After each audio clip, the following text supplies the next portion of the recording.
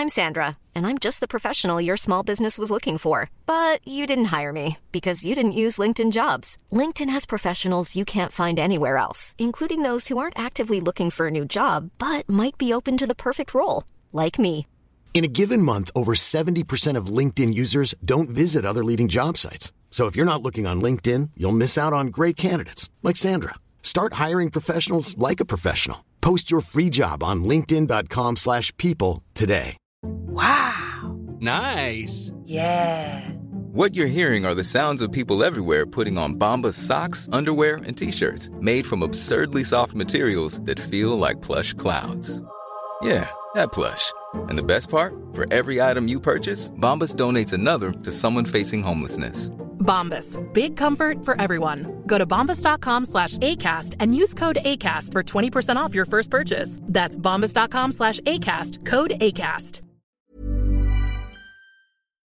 Hello, I'm Mark Riley. And I'm Rob Hughes. And you're listening to the A to Z of David Bowie, the greatest rock and roll star in the world, ever. V is for the Velvet Underground. It most certainly is. Before we go any further, Bob, I've got to say that if you, or indeed anybody else listening to this podcast, hears some banging downstairs, it's Sting and Midge-Ure. Really? Yeah, no, they're locked in the cellar. Oh, right. What it was, they were passing the house last night and I just saw them and I just thought, well, why not? Well, you just grabbed them, did you, off the street? Just grabbed them. Me and Trace dragged them and put them in the cellar. Wow. But Midge-Ure, he was the one in Slick, wasn't he? No, he was in Mungo, Mary and Midge. You're getting confused here, mate. Right, okay, I always get them two mixed up. Anyway, so if you do hear any talking, it's Sting and Mary, Mungo and Midge. Or if you hear any banging, it's just Mary, Mungo and Midge. That's right. That's right, in the cupboard. Anyway, the bones out of that. Been there all night. Anyway, let's get on to the Velvet Underground. The foundations for what would become the Velvet Underground were laid in late 1964. Singer-songwriter guitarist Lou Reed had performed with a few short-lived garage bands and had worked as a songwriter for Pickwick Records. Reed described his tenure there as being a poor man's Carole King. Wow. He wrote some great stuff in there, didn't he? Like The Ostrich and all that. The Ostrich is great. We'll get onto that in a bit, I think. Yeah. So, Reed met John Cale, a Welshman who had moved to the States to study classical music upon securing a Leonard Bernstein scholarship. Cale had worked with experimental composers John Cage, Cornelius Cardew, and Lamont Young, and had performed with Young's Theatre of Eternal Music, though, crucially, he was also interested in rock music. Of course he was. Young's use of extended drones would be a profound influence on the band's early sound. Cale was pleasantly surprised to discover that Reed's experimentalist tendencies were similar to his own. Reed sometimes used alternative guitar tunings to create a droning sound. The pair rehearsed and performed together. Their partnership and shared interest built the path towards what would later become the Velvet Underground. Indeed. So, here we go then. Reed's first group with Cale was the Primitives, a short-lived group assembled to issue budget-priced recordings and support an anti-dance single penned by Reed called The Ostrich, to which Cale added a viola passage. Reed and Cale recruited Sterling Morrison, a college classmate of Reed's at Syracuse University, as a replacement for Walter DiMaria, who'd been a third member of the Primitives. Reed and Morrison both played guitar, Cale played viola, keyboards and bass, and Angus MacLeese joined on percussion to complete the initial four-member unit. This quartet was first called the Warlocks, and then the Falling Spikes. There were a load of bands called the Warlocks, weren't the Grateful Dead were the Warlocks, weren't they, for ages? They were, but the Falling Spikes, that's a good name for a band. Great name, that.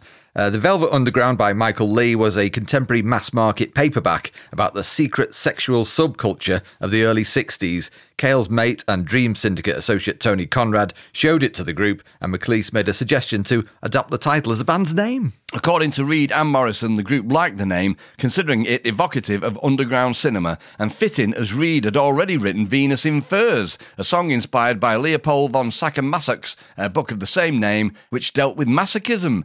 The band immediately and unanimously adopted the Velvet Underground as its new name in November 1965. The newly named Velvet Underground rehearsed and performed in New York City. The music was generally much more relaxed than it would later become. Cale described this era later as reminiscent of beat poetry, with MacLeese playing gentle pitter and patter rhythms behind the drone.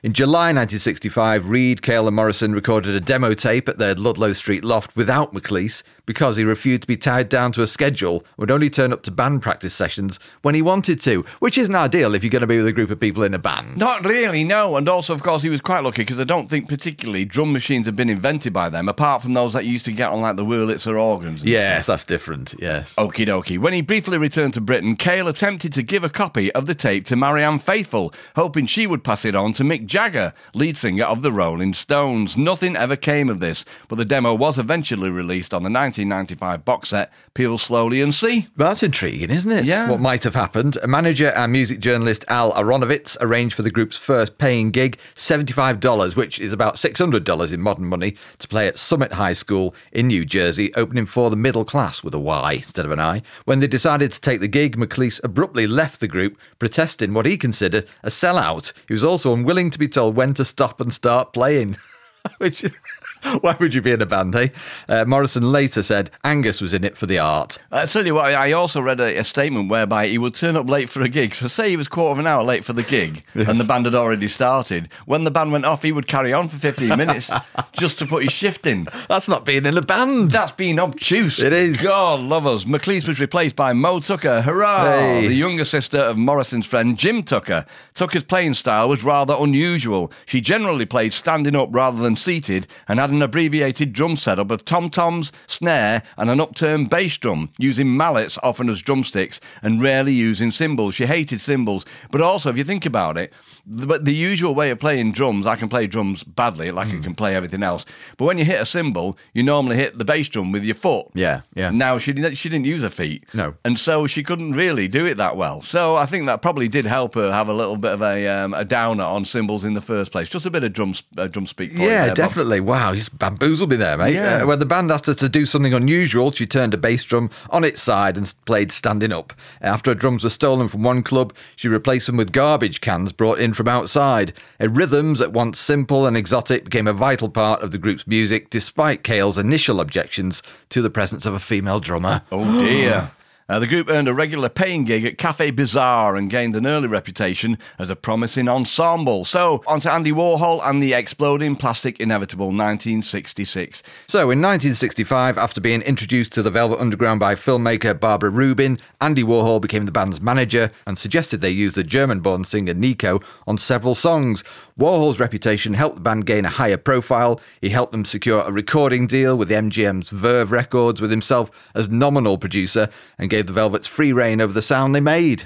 During their stay with Andy Warhol, the band became part of his multimedia roadshow, Exploding Plastic Inevitable, which combined Warhol's films with the band's music, which made use of minimalist devices such as drones. Warhol included the band with his show in an effort to use rock as part of a larger, interdisciplinary artwork based around performance. Ooh, get him. They played shows for several months in New York City, then travelled throughout the States and Canada until its last instalment in May 1967.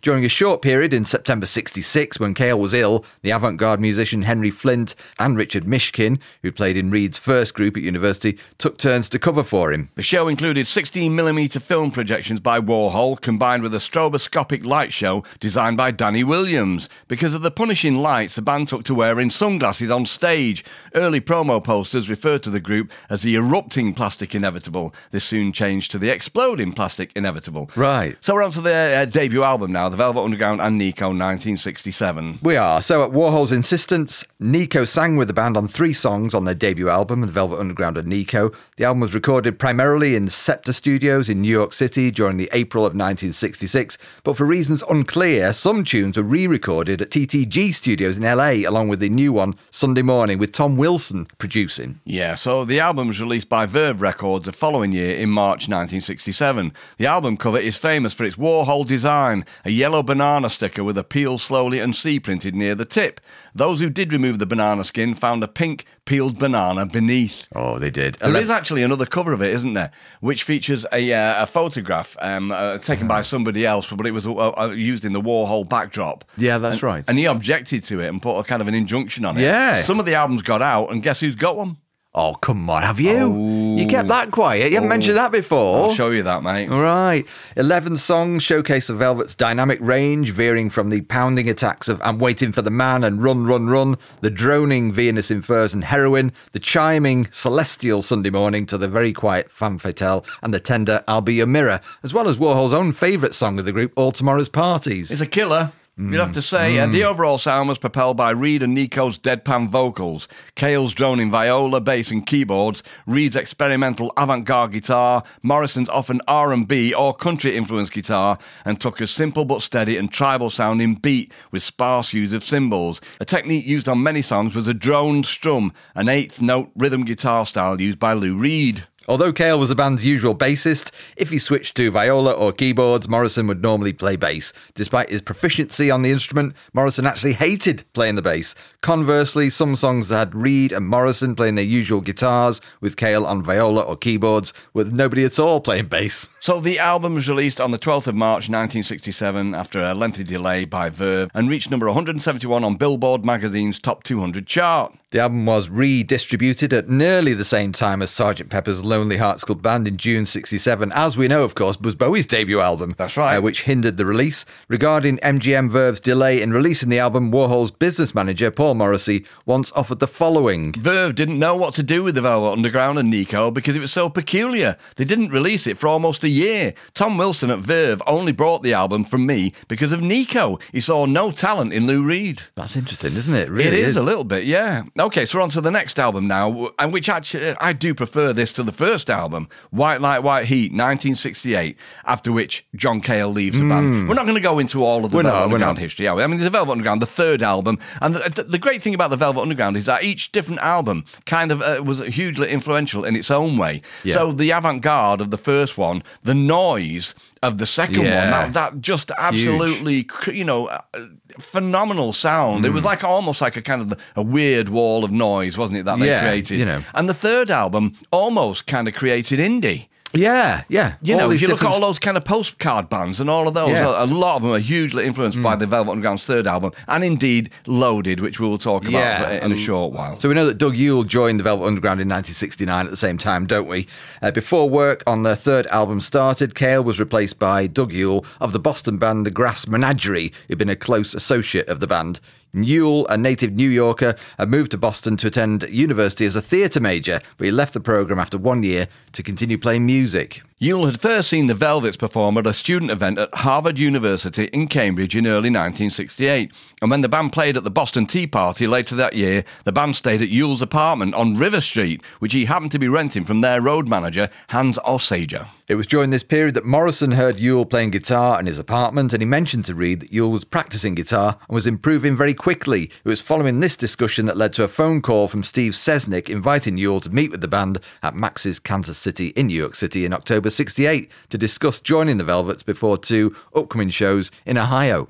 OK, upon meeting Reed, Sesnick and Morrison at Max's, Yule was asked to handle bass and organ duties in the band, and he would soon contribute vocals as well. So Lou Reed actually leaves the Velvet Underground, doesn't he? So they recorded Loaded, but he leaves before it comes out. That's right. Disillusioned with the lack of progress the band was making and facing pressure by manager Steve Sesnick, Reed decided to quit the band during the last week of the Max's Kansas City shows in the August of 1970. Although Reed had informed Tucker, who was attending the show but was not playing with the band because of her pregnancy, that he planned to leave the group on his last evening. He didn't tell Morrison or Yule. In a 2006 interview, Yule said Sesnick waited until 1 hour before the band was scheduled to take to the stage the following night before notifying him that Lou Reed was not coming.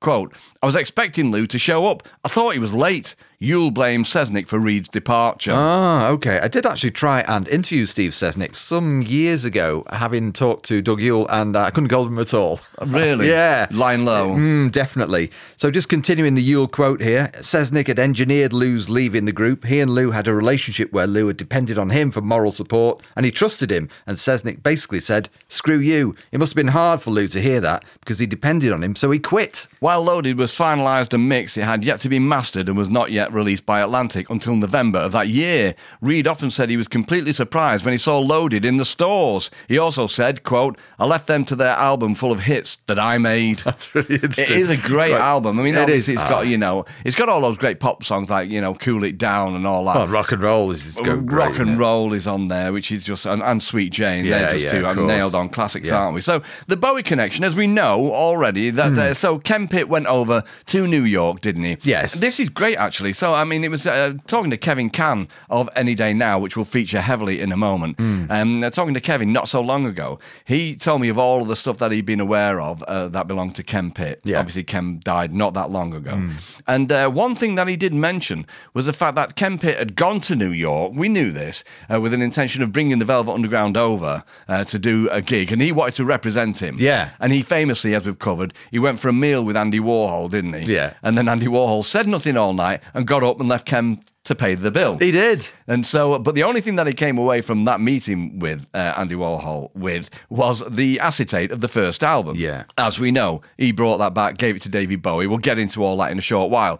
But the amazing thing was that he actually found photocopies of passports, Kevin Can, in Ken Pitt's ownership, all just with the intention of bringing the Velvet Underground over to play at the Roundhouse. Wow, that's fascinating. I wonder how close that... Well, it must have been very close. It must have very nearly made it. It was close enough for Ken to start getting involved in the paperwork. When Kevin Can told me that blew my mind. That was really, really amazing. Yeah, remarkable. Okay. So he failed in that, didn't he? Yeah, that's right. I mean, obviously, Bowie loved the record. And we should mention, too, that this, 1967, Bowie's first album came out. It wasn't like Bowie was doing Velvets almost independently, was it? He hadn't arrived at the same style that they had. He was, as we know, doing that kind of whimsical music hall stuff. Well, he'd been the mod as well, hadn't he? He tried lots of different things, and there was Anthony Newley flitting around there and all that kind of stuff. But it was at the same time that the Laughing Gnome came out that he was listening to the Velvet Underground. Yeah. And also, there was that footage. Was it on Finding Fame? I watch these things so many times that you just kind of merge into one. But where Carlos Alomar is playing the chord structure to Laughing Gnome and said it's basically Waiting for the Man. Yeah, which we've covered as well, haven't we? Yeah. But I mean, how the polar opposites of the musical spectrum, aren't they? There is no doubt about it. No, how you get from one to the other is just beyond me. But you mentioned the Riot Squad there, and that was because obviously, again, you see, we know that Bowie would keep plates spinning. He'd be in one band and he'd go off and play with another, or he'd be in one band and audition for another, looking to get out of the Manish Boys or whatever it was at that particular point in time. So he was always hedging his bets. Yeah, he was. He was absolutely taken with the Velvet Underground, but you couldn't really tell from the music he was making. No, that's the thing. So he had to look round for a kind of malleable band, which proved to be the Riot Squad. Yeah. I mean, I'm always fascinated by that thing because people come to the Velvet Underground at different stages in their life. And generally, British culture came around to it in the early 70s, didn't it, with glam and everything. But to hear it almost as it was just after it'd been made must have been remarkable for Bowie. Well, Bowie did say, didn't he? He said, I was the first person in Britain to have that record, and so I'm the first person, therefore, to hear it. And it did blow him away. But of course, I mean, the cliche about that first album is that, it sold 1,000 copies or whatever, but it made 1,000 people go out and form a band. That is the cliche that is aligned to it. Yeah, that's the story. But, I mean, you don't really see it being heralded anywhere, apart from obviously the people who got it and it did really hit with. But it just didn't kick in, did it? Not at all. It wasn't mentioned. It would look retrospectively as an amazing album, but it took ages to catch fire, didn't it? It was ignored, and certainly ignored by all the music papers. The critics just either ignored it completely or dismissed it in a couple of sentences because they didn't understand it. Yeah. Ready to pop the question? The jewelers at BlueNile.com have got sparkle down to a science with beautiful lab-grown diamonds worthy of your most brilliant moments. Their lab-grown diamonds are independently graded and guaranteed identical to natural diamonds, and they're ready to ship to your door. Go to BlueNile.com and use promo code LISTEN to get $50 off your purchase of $500 or more. That's code LISTEN at BlueNile.com for $50 off. BlueNile.com, code LISTEN. Hiring for your small business? If you're not looking for professionals on LinkedIn, you're looking in the wrong place. That's like looking for your car keys in a fish tank. LinkedIn helps you hire professionals you can't find anywhere else, even those who aren't actively searching for a new job but might be open to the perfect role. In a given month, over 70% of LinkedIn users don't even visit other leading job sites. So start looking in the right place. With LinkedIn, you can hire professionals like a professional. Post your free job on linkedin.com/people today. Hey there, it's Michelle Norris. I'm host of a podcast called Your Mama's Kitchen. When I travel, I'm usually looking for a way to find a taste of home when I'm not at home. And one of the things I love to do when I am at home is entertain. And Airbnb allows me to do that. When I was in California recently, I rented a house that had a great kitchen. And when we were sitting around the table, we were all thinking, we're in someone else's house. Someone could be in all of our homes as well. If you have a home, but you're not always at home, you have an Airbnb. Your home might be worth more than you think. Find out how much at airbnb.com/host.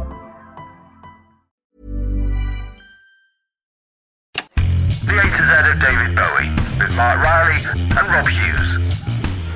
Okay, so we are now going back to Kevin Can. So it's a book, David Bowie, Any Day Now, The London Years, 1947 to 1974, and it's just an amazing book. We've bigged it up loads, but you can't really expect to get to grips with David Bowie without this. We would have been lost on this particular podcast without this book. It's just been an amazing godsend for us, and I just recommend that you get it, because even if you've not got any particular kind of job to do on David Bowie, and let's face it, now we've done this A to Z of David Bowie podcast, there's nothing left to be done. We did a section about his driver, for God's sake. So, but just get it and enjoy it, because it is just an absolute masterpiece and a Bible. Okay, so we're looking now at David Bowie and his involvement, his brief involvement, albeit, with the Riot Squad. We are. Okay, so we're looking at Monday, the 13th of March now, entry 1967. All right, so David's application to become a member of the Performing Rights Society is accepted. In the afternoon, David rehearses with Quintet the Riot Squad at the Swan Public House in Tottenham, North London. Heavily influenced by the Velvet Underground and Nico album Pitt had brought him from the US a few months previously, David is keen to investigate new avenues of performance which draw on pop art and a tougher musicality. He's joined the group in an unofficial capacity, but has not informed either Pitt or his friends who'd been in the buzz. David is using the period between the departure of Ralph Horton, of course, who would never have allowed him to experiment in this way, and his formal signing with Pitt to test out ideas often discussed with previous band colleagues. The Riot Squad is a ready-made unit. As such, David has no responsibility for wages and no long-term commitments to consider. For their part, the band members are aware that David is pursuing a solo career and that his liaison will be short-lived, so fair enough. Like David, the Riot Squad are also at a crossroads, not least because they are still reeling from the impact of the violent death of their champion Joe Meek just 6 weeks previously. Thus, David's arrival in their midst, full of ideas for presentation and propelled by the new music being created across the Atlantic by the Velvet Underground, brings a new direction and purpose. Despite this association with a new set of musicians, David spends the evening with former member of the Buzz, John Eager, at the Cockney Pride, a large subterranean pub in Piccadilly Circus.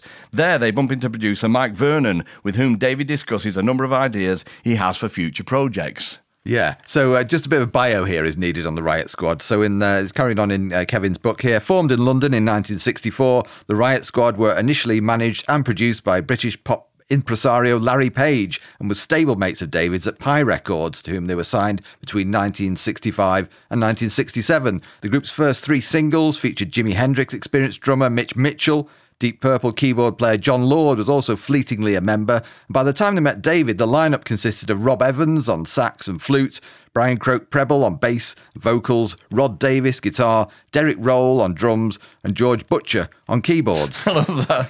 Derek Roll on drums, drum roll. I'm just... crap like that tickles me. That was brilliant. Sorry, Bob. That's fine.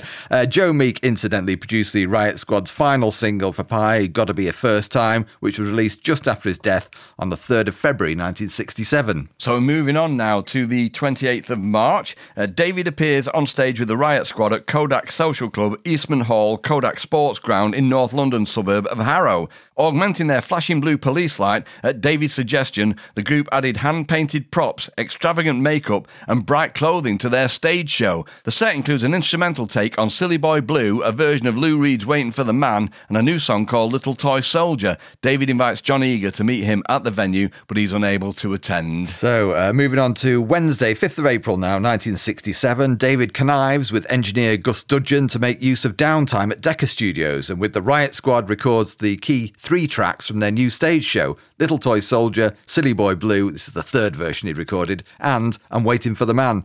Pitt, Vernon and the former members of the Buzz aren't informed. That session with David was all done on the quiet. It was a bit hush-hush, confirmed Dudgeon in 1991. On the Velvet Underground cover, David's harmonica is reversed on tape and the sax is played by a Riot Squad's Bob Evans. Dudgeon supplies laughter and vocal sound effects. Silly Boy Blue is an instrumental recorded for a routine David and the Riot Squad are preparing for their live set. Little Toy Soldier has the same musical arrangement as the Velvet Underground's Venus in Furs and some of Reed's original lyrics. When we recorded it, the song originally finished on the line, "And he beat her to death," said Dudgeon in 1991. One day I was playing around with a vast selection of sound effects at Decca and added a final section. I'll tell you what, there's a mate of mine, I have got a mate, and he's called The Shend. Yes. Okay, and so he's in the cravats and it was in the very things. Yeah. But he found somewhere in amongst a load of old artwork a poster for the Riot Squad. Really? An original flyer, which is worth a fortune. And I think he was looking round to see what he could do with it. Yes. Wow. Blimey. I was very, very tempted. Yeah, what are the chances of that, eh? So moving on now to Thursday, the 13th of April, okay?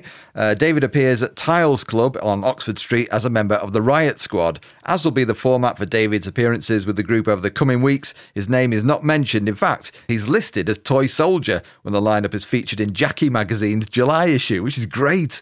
For the Tiles show, David recycles a green corduroy jacket, last worn in December 1963 in his final days with the Conrads, by adding blue lines himself using cartridge ink. The shows with the Riot Squad allowed David to investigate a number of exaggerated makeup techniques, mimes and image manipulation he has not had the opportunity to try out in a live context. The end result, as a promotional leaflet reveals, owes as much to the pantomime characters David had seen at the Palladium the previous month as to the rock-orientated likes of Syd Barrett on stage with the Pink Floyd. The Riot Squad are more than happy to follow David's lead and will continue with this flamboyant image when David moves on after a few weeks and a handful of appearances with them. One show with the Riot Squad is a regular Radio London sponsored event at the Downbeat Club in Malden in Essex. The DJ compo was Dave Cash. It's great because also on the same page, it might even be the same leaflet / poster that Shen had there. But it's just great because they've got big flower glasses on and the face is painted up and all that. So trying to get, obviously David's got this pretty straightforward thing going on with his first album. And this is just the alter ego. Yeah. And again, this is a learning curve for him because they're saying using mime and kind of like stagecraft and techniques. That would come to the fore, and makeup, obviously, with Ziggy, when it all kind of fell together and he put all of the component parts together. Yeah, of course, theatrical rock. The great thing also about this poster is there is some wording on here underneath the little tree, and it says, "One day we will live next door to you and your lawn will die," which is what Lemmy used to say in Motorhead, wasn't it? Oh, was it really? Yeah, live next door to us, your lawn will die. Oh, wow, I didn't know that. That's really great. Okay, so we're done now with the Riot Squad, and that does prove that Bowie was he was going off on the Velvet Underground tip as well, and whilst keeping the plate spinning with what he thought would be a more kind of substantial career, which was his first album, which proved not to be. In the middle of all this, on the 14th of April, The Laughing Gnome came out, so... There you go, chalk and cheese. It really is. Okay, so we're moving on now to another section in Kevin Cahn's book. So we're looking here at page 203, Bobbert. Oh, yes, let me just turn. Leaf through here like one does. Okay, to the 27th of January now, 1971? Yes, exactly that, Bob. Wednesday, 27th of January, 1971. In the late morning, David and Oberman arrive in New York for a 4-day stay. The record company arranged for him to have a room in the most American of hostelries, the Holiday Inn, said journalist Ed Keller in 1977. Within hours of arriving in Manhattan, David had found his way to Nat Sherman's, the connoisseur's tobacco shop, for some thin cigars, was browsing in Times Square record shops for discs unavailable in England. A clerk in King Carroll's recognised him, and David was genuinely astounded. Spent an afternoon studying the paintings at the Metropolitan Museum of Art and was scouring the East Side antique stores for object art. What a lovely day. Absolutely. But we should mention the Oberman there you mentioned. Ron Oberman, of course, from Mercury, isn't it, at that point? Yeah. So continues here. So 27th of January 71. Tonight there is a storm like icy wind, but David ventures out with Mercury publicity chief Paul Nelson to a Greenwich Village coffee house to catch a performance by the folk singer Tim Hardin. He fails in an attempt to make contact with Hardin backstage afterwards, but is impressed with the venue. "I'd like to play a club like this," David tells Nelson. "I know I don't have a work permit, but maybe I could do a guest set later in the week." Soon after his arrival, Ed Kelleher plays David the recently released Velvet Underground album, Loaded. David is determined to catch the band live since they're playing a residency at the Electric Circus in Manhattan, but this is the reconstituted lineup with main man Lou Reed replaced by Doug Yule and viola player John Cale long gone. David doesn't realise this is a new lineup. Afterwards, I waited at the backstage door and I was banging on it, and Lou comes in and I went on about how great I thought it was, and at the end of the conversation he says, "Look, actually, buddy, my name's Doug Yule." I thought, oh no, I was so embarrassed because I thought I'd been talking to Lou Reed for about 15 minutes. Such a famous story, I love that. So, moving on a few years now, as we know, David Bowie pays homage to Velvet Underground on the back sleeve of Hunky Dory, doesn't he? Underneath the track listing for Queen Bitch. He does. And of course, Lou Reed did come over. He played his first show with Bowie, Save the Whale, at the Royal Festival Hall. Yeah. And Lou Reed was tipsy, to say the least. But of course, and we know that staples in David Bowie's live set were White Light, White Heat and Waiting for the Man as well. That's right. Okay, so that's the actual real cut and thrust of the Velvet Underground's influence on David Bowie.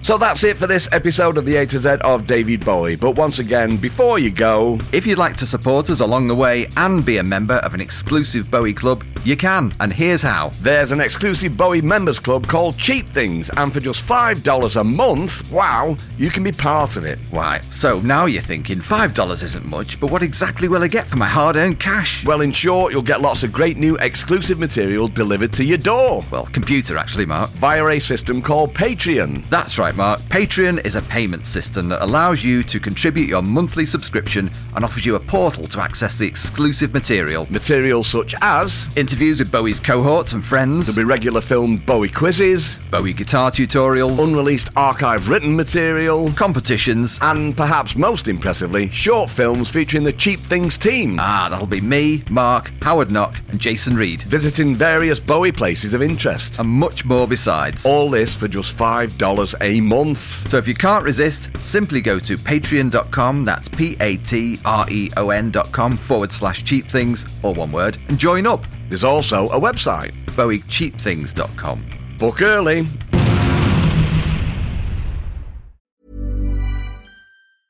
Mom deserves the best, and there's no better place to shop for Mother's Day than Whole Foods Market. They're your destination for unbeatable savings, from premium gifts to show-stopping flowers and irresistible desserts. Start by saving 33% with Prime on all body care and candles. Then get a 15-stem bunch of tulips for just $9.99 each with Prime. Round out Mom's menu with festive rosé, irresistible berry chantilly cake, and more special treats. Come celebrate Mother's Day at Whole Foods Market. Hey, it's Danny Pellegrino from Everything Iconic.